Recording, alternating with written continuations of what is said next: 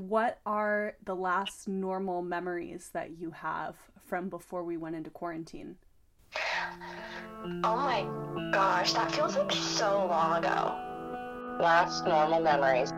The full moon in Virgo is actually kind of a weird anniversary. A year since the threat of the pandemic felt real. My last normal memory from before quarantine. Wow. I think the first thing actually that pops into mind was there's a bar here called Haymaker, and they host these really awesome trivia nights. And I went to one. It was themed around the TV show The Office. And I went with my boss and her husband and one of their good friends. And it was really funny because I was very upfront. I said, I'm probably going to be very useless during this because I'm not a super avid Office fan, but I will do my best. And their friend was like, oh yeah, I'm going to be super helpful, and I love The Office. And then we ended up getting, I think, like second to last, and my boss and her husband are both pretty competitive, and they were like, dang it. So that's, I think, my last memory. I actually remember the last full moon in Virgo like really vividly. Basically, I went pandemic panic shopping, got like peanut butter and these plastic jugs of water that ended up splitting and spilling all over the counter a few months later. I had gone to a big party with a lot of the cannabis smoking women that I like to connect with, and so that was February 29th, and that was very much like that last big social smoke sesh that I took part in. And that was also the day that COVID was reported in King County. And I knew that midday before the party, and I had a feeling that this would be my last party for a while, and I was right. Because I remember, like, the moment that I knew I needed to go into quarantine, and that we wouldn't be going anywhere for a while. And I remember just being with Santi, and we were just like playing outside, and we saw a bunch of people walking by, and no one had masks on, and I was like, that's really scary. And I just decided to take him under a tree, and we just sat there. And normally when I'm with Santi, I like play with him pretty intensely, run around, read, talk a lot. But it was like one of the most like silent moments of our relationship, because I was just kind of worried about like what this would mean for his life. It was just kind of like a weight of the world just like fell on me, and we were just under this tree, and I just sort of felt the future then, like as I was sitting there, like, okay, the future feels a lot different right now. And then I made a bunch of calls, like, to my family members, like everybody on all sides, to see how they were doing and to try to make sure that they were all taking the pandemic seriously. The last memory I have is my massage therapy teacher, Katie, saying, we're all just going to go home for 2 weeks, and then things will be back to normal.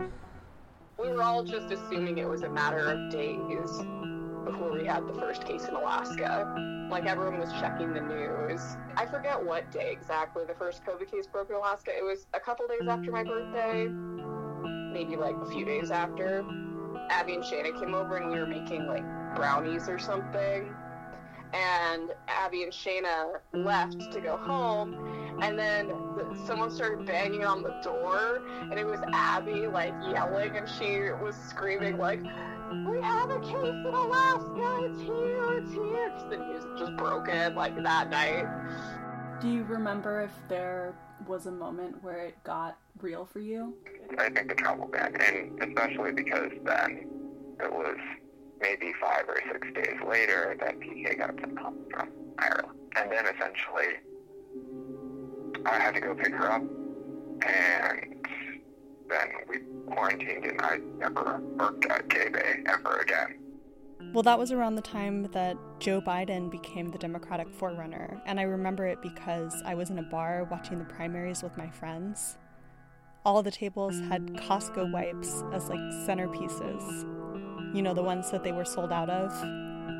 And we were all kind of awkwardly spaced out at the table. And we just sat there and realized this was the last we were going to be doing of this for a long time.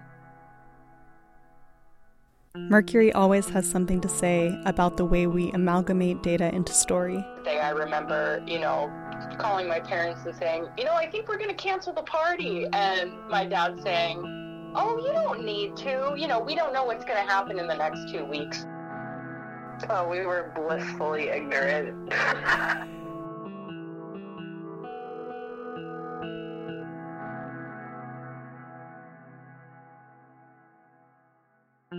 I remember the last Virgo full moon, back when quarantine felt like a distant dream. A moon that brought clarity amidst the soup of Pisces season. A moment of specificity in a sea of dreaming.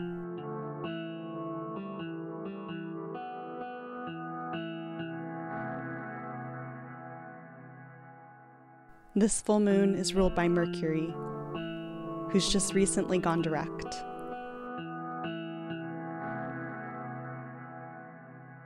We've had weeks laced with arguments, circumambulations, community conversations about where we're going, and why, and how.